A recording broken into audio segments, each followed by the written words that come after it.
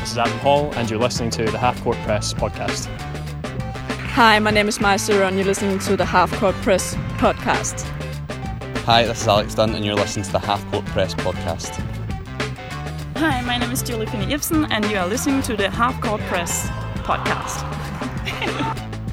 Welcome to the fourth season of the Half Court Press podcast. In this series, A View from the Touchline, we talk to coaches from different backgrounds about their philosophies on sport, the techniques used when teaching, and their approach to their job. In our second episode, we take a look at disability sport for the first time. Kaity Hall tells us about her role in Para-Badminton. The Half Court Press has partnered up with Right Performance to bring our listeners a competition for hockey equipment. If you share this podcast 3 times on social media before May 31st, then you will be entered into a prize draw to win either a handguard or a pair of shin pads. You can find the Half Court Press on Facebook, Twitter and Instagram. Looking for a new hockey stick? Don't want to pay over the odds for a top of the range stick. After playing hockey for years, we've decided we'd try and do just that. We now have our own stick at a price that we think is competitive and have a range of 3 100% carbon sticks. If you want to see more, go to our website at rightperformance.co.uk.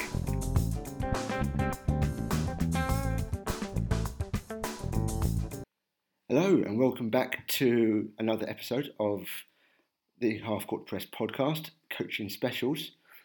I'm sat here with Kaity Hall, who is a Para-Badminton coach, as well as being the sister of our guest in our previous series, Adam Hall. Hello, Kaity. Yeah. Hiya, how you doing? Well, welcome to the show. Thanks for joining us. Could you give us a little bit of background about where you're from, who you are? Yeah, no problem. So I'm from, obviously, Scotland, from a little village called Mauchline. I currently live in London at the moment.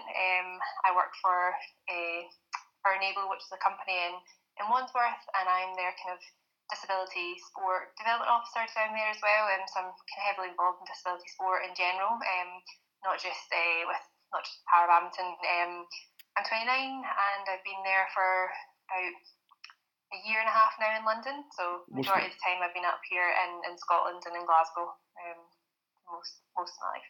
What's the name of the company? Enable Leisure and Culture. Oh, nice. So we work in Wandsworth Borough, just kind of Battersea area.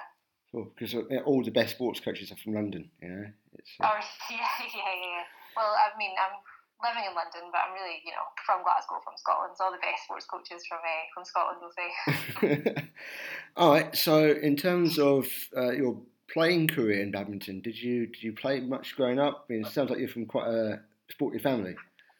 Yeah. So like I say, we're from a pretty small village, so we would go up to the local games hall and play most of the sports, to be honest. So we did like short tennis, we did badminton, tennis. There was always like a bouncy castle and stuff like that in there as well. So I started playing when I was about 6 years old. So that was about 22 years ago. Just recreationally and for fun at the club with my sister, and then Adam obviously started playing as well. And we all found that we came from a very talented few years in Mauchline. We'd get some really good players come out of Mauchline. And then as I kind of grew up, maybe about 13 years old, I started just focusing solely on badminton. So I used to do like dance and badminton, short tennis, loads of different sports. Then at 13 I started kind of focusing on badminton solely, and I started training, went up to school of sport for 3 years, trained pretty much full time for school kids. We did 2 hours a day at school and then a couple of hours after school as well. Played for Scotland as a junior, right up to junior Europeans. And then after that went to university. So just started playing university badminton, just having a bit of fun, and started coaching about 16 years old. Started coaching just volunteering, and then kind of from there just took it a bit more professionally, got all my coaching degrees and things. So yeah, but I've been playing for about 23 years in total. About 16 of those have been like properly playing, and I still play now. I mean, in terms of, you're saying that you did a bit of dance, did a few other activities growing up. Yeah. How important do you think multi-sports, multi-activity training is in terms of developing a player? Yeah, I think it's extremely important because each different individual sport will offer something different to your main sport. So, for example, dance was really good when I was younger to help with things like flexibility and strength, which translates to badminton. Badminton's one of those sports that you need to have endurance, strength, flexibility, everything. Any kind of fitness you need it for badminton because it just covers so much. So yes, it's really important, especially when you're young, to do lots of different sports. I wouldn't, I'd advise doing as much as you can and trying everything out. And if you get good at one thing, then you can focus a bit more on that. But when you're young, it's really important. When would you start to focus? I mean, for me, it was around about kind of 13 years old, about kind of teenage years. I think it's really important, especially as you're developing, your body develops, that you don't put too much pressure on it as you're kind of growing. We see a lot of athletes that get injured quite young or have really bad problems because they've done lots of kind of strength work when they shouldn't be doing it, and different kind of activities that are kind of detrimental to their main sport. So I think kind of as you start kind of developing, go through puberty, you should start maybe focusing more on one sport and maybe just solely on that sport. But up to that age, you should be doing everything, I think, or trying everything at least. You said that you did a bit of was it sports education? Did you have much in terms of qualifications and stuff like this? Yes, I have like my level 2 badminton award. Was working up to level 3 a couple of years ago. So done that, and also kind of other formal and informal kind of qualifications. We did like sports leaders, sports coaching at school. But in terms of badminton specific, UKCC level 2, and then I've done years ago. We did the kind of disability module for badminton. It was just kind of being tested, so that's kind of the qualifications that have badminton specific. Okay. Yeah, the UKCC stuff seems to sort of cover a lot of different sports. I mean, I've got one in hockey. Yeah, I think it's the main body for sports coaching at the moment. That's there's loads of different good activity, good kind of resources for education out there. There's the new SimSpa Academy, which is a chartered institute for sport and physical activity, which can be accessed. And there's loads of really good things out there that you can look for qualifications if you're not looking for sports specific, or if you are looking for sports specific. UK Coaching is a really good website for that kind of stuff as well. Okay, so in terms of your transition from playing to coaching, when did that start to happen? So around about 16 years old, I started kind of coaching at our local satellite club, so the Glasgow Satellite Squad and Ayrshire Satellite Squad, kind of helping out, and then about maybe when I was 18, 19, I'd finished all my qualifications by the age I was 18, so I'd done up to UKCC level 2, started coaching more formally for the satellite clubs, and just doing a bit of coaching, like individual coaching for youngsters. In terms of kind of transitioning into Para-Badminton as well, that kind of happened quite naturally through one of my coaches who was coaching me individually. So he worked for Ayrshire Council and for Badminton Scotland, and then subsequently for Scottish Disability Sport. One of the most decorated badminton players in Scotland, Russell Hogg, whose name was, he unfortunately passed away a few years back with cancer. He was a massive influence to me and to many others in Scotland. When it comes to kind of disability sport, he basically just got me involved with the Scottish Four Nations, which is a para-badminton or disability badminton tournament that gets played every year. Scotland hosts one, England, Ireland, Wales. And just volunteering there, doing a bit of scoring, helping out. And then from that, got taken in to help out with the Scottish National Para-Badminton squad. We used to meet 4 times a year. and just got more involved with them that way, and worked with Russell, who I'd mentioned, and a guy called Lyndon Williams, who is really a driving force for disability sport in the UK, and for disability badminton in the UK specifically. So got involved with him and kind of transitioned more into para-badminton from there. Yeah, I've come across a few different players and coaches, and in terms of it seems to be very much opportunity driven with a lot of top players. If they don't realise they can do something until you get the chance to do it, is that similar to what you're doing? Yeah, similar. So I think I've always terms like coaching and stuff. I've always loved like teaching and coaching and things, and actually did my degree in primary teaching at university, only to bachelor level, not to honours. But I've always loved that, and having like the influences from especially Russell in London to really drive me into coaching and drive me into para-badminton coaching. It's really important. Like, I think it's having those opportunities and those influences kind of, I've been really lucky for sure to have those people in my life to help push those things forward. I mean, you started out quite young. I mean, 16 is brilliantly young to start coaching. Did you have ambitions towards this from a young age, or? I mean, my ambitions when I was young was to, play Commonwealth Games, get to Olympics and things. But then, kind of as I got a little bit older, kind of realised those might not happen. Especially for my age, we had really strong Scottish team for girls anyway. And kind of getting towards the age of about 18, realising that I might not get this chance to push forward in my career as a player. I started looking at opportunities for coaching. We had a really strong squad, so I wasn't at that level, so I wouldn't be I wouldn't be able to really transition, I don't think, into the senior squad. So yeah, I just started looking at other opportunities, and coaching was a natural one because I just like people person, I like being around people, I like helping people. So it became a kind of natural progression for me at that kind of age, I think. And what's the differences? What are the differences between coaching and playing? Do you think? Do you still get the same buzz? Do you still get the same enjoyment? Yeah, I feel like I get more of a buzz from coaching now. Maybe not so much when I first started. I was, I loved playing and loved competing. And we're a very, I don't know if Adam had said, but we're a very competitive family. All of us, even board games, it can be a disaster, quizzes, everything. So we're very competitive. So I like, as a player, I really enjoyed kind of that side of it. And then transitioning to coach, I got the thrill of going to tournaments and watching your players succeed and watching your players put into practice what you've been working on, and that's a different kind of buzz. But I think in especially the last maybe 6-7 years, I felt like coaching has been so much more rewarding than my playing career was. I mean, I loved playing and everything, but it's nice to watch players kind of progress and get better, and that's a different kind of thrill.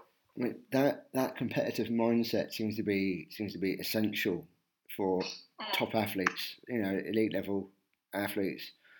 I remember listening to an interview with Michael Owen, the former England football player.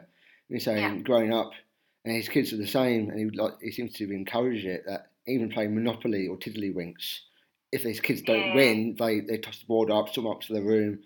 It's like, so things like that. How competitive can you get as a coach, do you feel? Is that an important part of teaching? Yeah, I think you get very competitive, but not to the point that, like as a player on court, you can show loads of emotion and things, and then as a coach, you do what you want your players to win. You want your players to do their best. Might not always come up against easy opponents, but you do feel that kind of competitive side for them. And if you're not competitive, and when you go on for badminton, you get opportunities at 11 and at the end of the set to go on and coach your player and tell them what, give them a couple of hints or tips, things that they should be looking out for, things that they should be trying in the game. And if you're not competitive, then you're going to be a bit more passive about those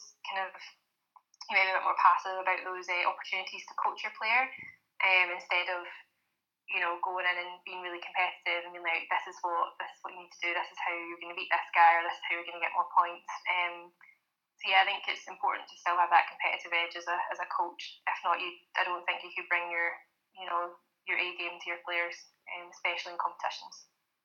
Okay, I've done a bit of work as a coach myself in different sports to you're working in, and it's there's always a conversation within coaching clinics, coaching courses, generally within the industry that the sports that I work in, of when do you make the distinction, and at what age level do you start coaching performance over results or results over performance? When does that kick in, do you think? I think it depends on the level. I think for sure it's maybe not an age thing. I think it's a level. But then when you're working with young athletes, even if they're the very top standards, you still need to take that kind of performance over result element with young people, because obviously that's that time where one bad experience with a coach or one bad tournament could be them, difference between them continuing in the sport and them dropping out. But I think from like a para-badminton level or for disability sport, when you're working we don't work with an age group. So for para-badminton, you could be 13 playing against a 33-year-old on court at international events, because we don't have the depth and numbers to really have that break between junior and senior. Okay. So in terms of age, I think top level juniors, you should be looking at results, but you should also have the emphasis on performance. And then if you walk in the tournament, you should have some results based kind of thinking. And then for para-badminton as well, it's a lot of the time we look at who your opponent is. So if I've got an athlete who's first international, they might be 40 years old, but it's their first international, so they're going in playing against number one seed. We need to look at the performance rather than the result there, because they're not going to win. It's their first tournament. We know that. They know that. But then we look at the performance rather than the result, if that makes sense. So for me, it's not an age group. It's a level, I think. So I've heard this described as training age. It's not your biological age. It's your level of experience. Exactly. Yeah. It completely depends on the level that you're working with and the level that you're coaching, what you should be focusing on, I think. Okay, so in terms of practicalities of coaching, are there differences between coaching mainstream athletes and para-badminton athletes? So some of the main kind of differences, obviously, you're working with athletes who have physical or learning disabilities, so you need to take into consideration what their abilities are, and especially when you're looking at para-badminton as versus badminton, there's five different events. You've got men's, women's singles, men's, women's doubles, mixed doubles. For para-badminton, you have six classifications, and within that you still have your 5 events. So you could have 2 athletes that are in a wheelchair. So we have so I'll give you that background. The classifications for badminton, you've got wheelchair 1, wheelchair 2. So wheelchair 1 is people with a higher impairment than wheelchair 2. SL3, which is people with higher impairment than SL4. So SL3 play on a half court, standing lower 3. You play in a half court, standing lower 4, playing a full court, standing upper 5, playing a full court, and then SH6, which is short stature 6.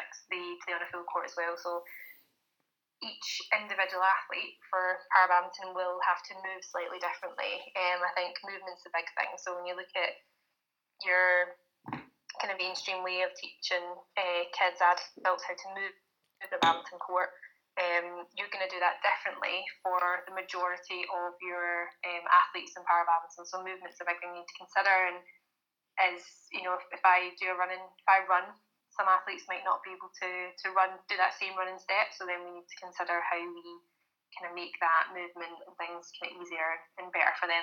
And then, of course, working with someone in a wheelchair, you need to then know the rules of the wheelchair badminton, and then how to actually move the wheelchair and how to get the best from that athlete as well. But on the whole, the coaching principles are very much the same as coaching. It sounds it sounds like there's a lot of anatomy and physiology, biomechanics involved here.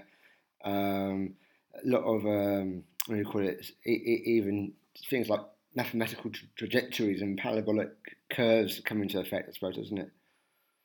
Yeah, it's not always at the forefront of my mind because I don't have any kind of degree or knowledge in those things, and my maths is certainly not the best. But you do. There's a lot of considerations you need to take into, when you're working with people who have physical impairments. They might have a prosthetic, so which leg is the prosthetic on? Can they lunge on the leg that the prosthetic is on? How do you adapt that movement? So there's a lot of working with the athletes to get the best adaptations for their movement. And then obviously the tactical side of that kind of changes as well, depending on what size of court you're playing on. And the funny thing about when you're working with some athletes and you're doing tactical play, if you're in a competition, you can actually use your opponent's disability to your advantage. Like if you see that they've got a weakness in the left hand side, then you know to target more shots into that side or into that kind of area. So you can which is, it sounds a bit harsh, to be exploiting someone's disability, but when it comes to competitive sport, it can be used as a tactical element. So there's things like that are completely different to what you'd have in a mainstream able-bodied game. I mean, even in mainstream sports, people go, okay, that guy's a bit slow, or that guy's exactly. that guy's a bit a bit short, or that guy's a bit longer, so therefore, whether you do this, that, and the other. I remember, I think it was the Australian comic who does The Last Leg. Is it Adam Hills? Yeah. I think he does disability rugby league, and he was saying one of his teammates, he can only play on one particular wing because when he's catching the ball, his disability is that he doesn't have a hand, so he can only play on one wing, so it makes it easier for him to actually catch the ball. Little adaptations like that is important, perhaps. You need to look at your athlete and what their capabilities are, and then when you're in competitions, then you can look at your opponent and you can point out those weaknesses, and they're sometimes a lot easier to spot than what they might be in a mainstream game. But it's in terms of coaching principles, though, being considerate of the athletes and building session plans and all that is the same to coaching mainstream. It's just that you need to work with the athletes and be a bit more creative and adapt them a bit more to what their abilities are. How much of a learning curve was there for you? Did you have to make any adaptations early on? Got any funny stories about your early days in coaching para sports? Trying to make funny stories. I think it was so basically I got so I coached the Scottish national disability badminton team till I moved to London. And I started out in that, obviously, like I say, did a couple of national squads and kind of helped out there, and just kind of a stroke of luck went into Badminton Scotland office one day, and they said, we need a coach to go to European championships with the disability badminton team. Do you fancy it? You've been working with them for the last couple of years, and of course I snapped that up straight away and said, yeah, of course I'd love to. It's my first tournament. One of the athletes was kind of number 1, number 2 in the world at the time, and he was looking to get his first European gold medal, and he got to the final, and I was so nervous. It's the most nervous I've ever been, more nervous than I've ever played, which at the end of the game I was on the court shaking as he was playing, and he won. He got the gold medal, and I cried. That's probably I started crying because he'd won, and I was just I can't believe this is amazing. And just things like that, it's been really fun working with the group of athletes and getting to travel with them and see them get better. And I think one of the best things is seeing how the sport's grown. So now we're a Paralympic sport. To actually see the sport as a whole used to be quite Para-Badminton's always been quite kind of family. Everyone knows each other. Everyone's friends. Very competitive on court. Don't get me wrong. Everyone wants to win, but off court it was quite kind of more family, fun, and now it's very much professional, and everyone's so focused on getting to Paralympics, of course, so it's kind of a little bit less like that now. But it's nice to see the sport grow into a professional competitive sport than whereas before it was come along play Para-Badminton. So it's been nice to see that. So what's the process of getting a sport? I mean, I'm sure that you were in the front line of the negotiations with the IOC, but it was how does one get the sport into Paralympic considerations? So it was. I mean, for me, I wasn't at the forefront. I was just happy to get to the tournaments and to work with the athletes. But so it was a long process. I think they applied a couple of times, and the feedback that the IPC came back with was that there was too many classifications, too many events. So if we look back to 10, 15 years ago, there were. Now we have 6 classifications. Before there were, I think, 11 classifications, and each one is 5. There was 55 events within each one, which it's a lot of athletes. A lot of athletes, and just unmanageable really. So they had to change kind of the approach and change the rules slightly. So they merged a few. So SH6, for example, there used to be 3 different levels of short stature badminton, and now there's only 1. So it was just trying to cut things down and seeing where they could still keep the sport really competitive and even, but also ensure that they didn't have 55 different events. Because I think that was the feedback that came back from IPC was that it was just too big. Whereas now they've got a really good structure, and just having the 6 classifications really makes it a lot easier and a lot cleaner to kind of pick out the events and things. So the IPC, is that the International Paralympic Committee? Yeah. Which I'd imagine is the parallel committee to the International Olympic Committee. Yeah. Okay, so all right, cool. I know in my sport, hockey. I think it does sound like the IOC are wanting to cut down on team sports. I know in hockey it's 11-a-side, which is my sport. It's 11-a-side, and there's chat about going to 5-a-side, which nobody particularly wants. But it's nobody particularly wants 5-a-side, but it's people at the IOC going, well, it's a lot of money and it runs for 2 weeks and it's only 2 medals, really. Yeah.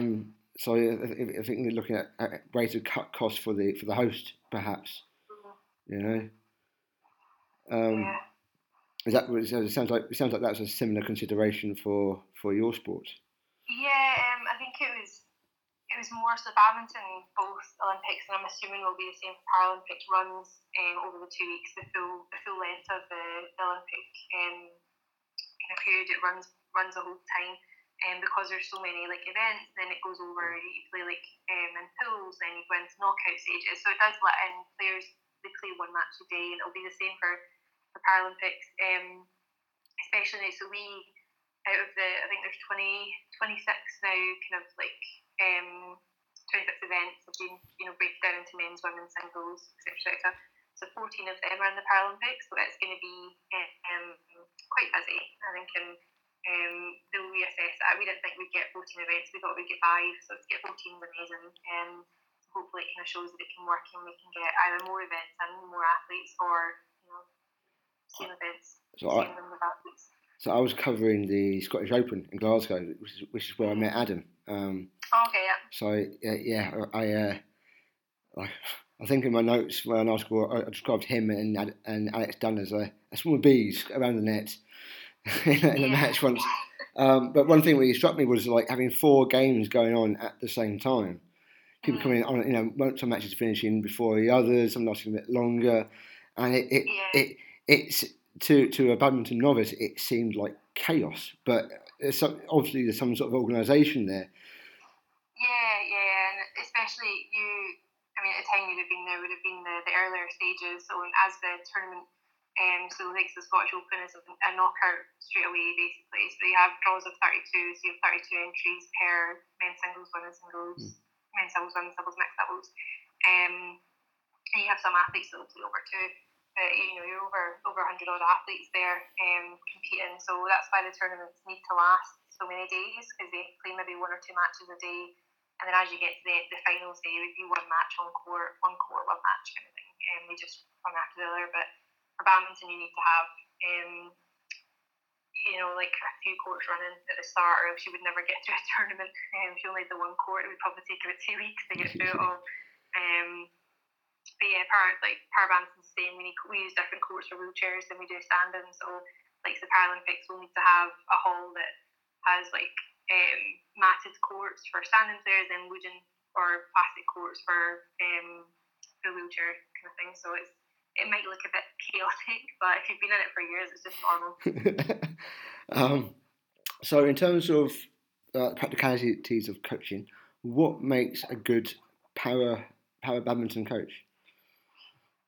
I think a couple of things it's not really different from being a good coach. Is having empathy and being able to plan and really look after your athletes, especially when it comes to para-badminton. Things you need to really consider is their abilities and how they can move, and kind of they're more likely to get injured or to have medical issues that you need to take into consideration. But on the whole, empathy, creativity, planning and organisational skills, being able to give feedback as well, and just generally your kind of general coaching principles apply across both.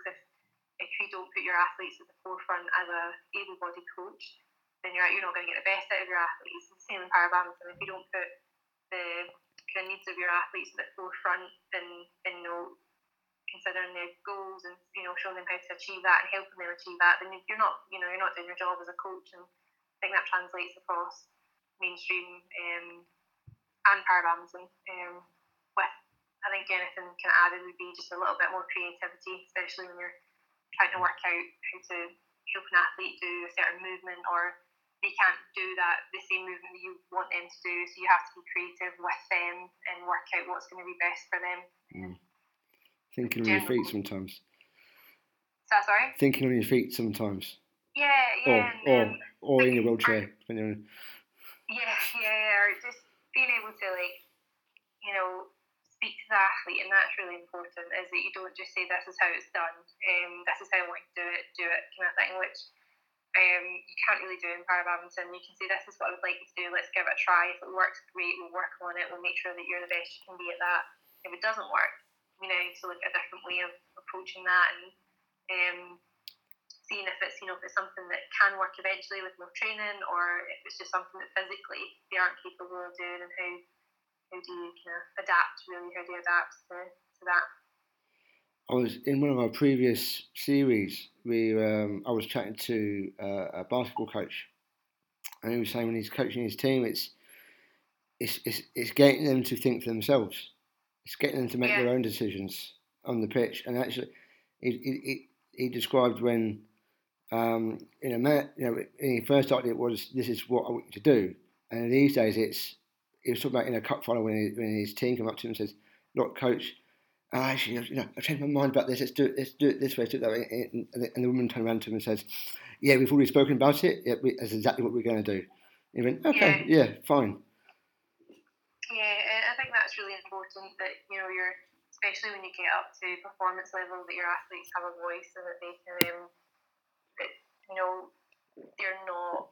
You shouldn't at that point be relying on you to tell you, like a lot of the athletes, I'm like, well, you know the technique, you know how to hit these shots, so I don't need to teach you that. I'm here to help you with that into best practice, in the game. And I think, especially when you're working with any athletes, you need to listen to them. If not, then it's not gonna. They're gonna resent you for it. They're gonna feel like they're not being heard. And at the end of the day, you need to have a good relationship with them, and giving them a voice and helping them help themselves is really important. When does a coach have the biggest impact? Is it on match day, or is it during training?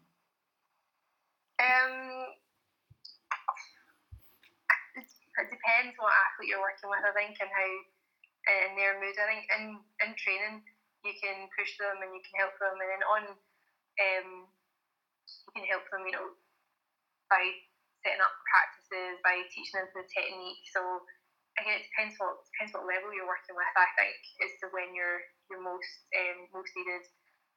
On court, I know for certainly like some of the athletes that I've worked with, I've felt a bigger impact on them on court during a competition. with being able to help them get past that finish line and winning matches than say I do on a Sunday when we're training, when I'm setting up practices for them, practices that they could set up with someone else, or if we're just doing like a tough training day, anything that I give them, they can then take and do with someone else. That way it's just about going through those kind of motions if I'm not teaching them something new. But on a match day, I feel like I can be more of a difference with some athletes. Some athletes don't respond very well to coaching, or they don't listen, or they find it kind of better off court after match rather than like during a game to speak to you, because they're either so focused or maybe their mind's not there and they've had a bad sleep. I think it depends what level you're working with. Again, if you're working with junior athletes that have just picked up a racket, you're going to be the biggest difference to them, because you're going to teach them the technique, you're going to teach them how to move, and then as they get better, they can start progressing and things. But it depends what level I think you're working with again. Okay, so in terms of your coaching philosophies, how do you like to work? How would you describe your style of coaching? I think I work with athletes. I think hopefully they'd say the same.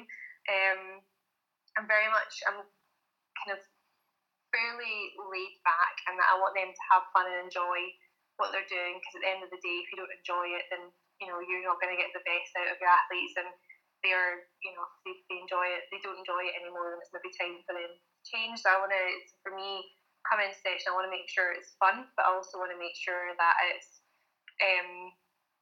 appropriate for what you're trying to teach them. We're not just going in and playing games the entire time. It's fun to an extent, and then when you really need to crack the whip and be like, right, we need to work hard here, let's go, let's encourage them. I'm equally on that side of things as well. But generally, I want to make sure that the athletes enjoy it, and that they understand the meaning towards it. So if I put them through a really tough session, that I'm not just, they know that I'm doing it for a reason. They know that we're going through the tough sessions now so that we can peak at a certain point for tournaments. As opposed to, just being like, right, I'm going to put you through a high intensity day. I don't care how you're feeling or whatever, we're just going to do it. Whereas if an athlete comes in and they're not feeling great, then, I'll adapt, I'll change, I'll tailor it to how they're feeling. And I think I'm a bit chill, but also very much there to support the athletes and to make sure that I get the best out of them. So when it does need to be a tough session, and I do need to plan quite tough for them, then I can get the best out of them. Makes sense. So in terms of what's good about Para-Badminton, I mean, what are the best qualities of Para-Badminton? What makes your sport special? Nothing. When you look at able-bodied badminton, it's one of the most incredible sports, I think, because you need to be physically an all-rounder. And I think it's the same for para-badminton. And when you look at some of the athletes that, some of the disabilities and impairments that they have, and you see what their capabilities are, it's amazing. Nothing really is adapted from able-bodied, with the exception of the court size. So, for example, standing lower three in wheelchairs play on a half court, because it makes the game more exciting, because the games will last longer, they can play to their full potential, whereas they might not be able to cover a full court, so the game's not going to be as good. But nothing changes. The net height's the same, the shuttle's the same, but there's not too much adaptations from able-bodied to mainstream in terms of on court. And I think that's what's incredible about it, is that there's no adaptations really. Everything's, they play with the same speed of shuttles, same height of net, and we've got short stature players playing with the same height of net. That just makes the game a little bit more exciting, because you're not changing for them, you're keeping everything the same. It's fast, it's powerful. The athletes, some of their stories are incredible, and just to watch it, I mean, I'm really excited for Paralympics, because I think the number of people playing para-badminton, I see it on court, I think the number will skyrocket after it. It's just incredible. Kaity, thank you very much.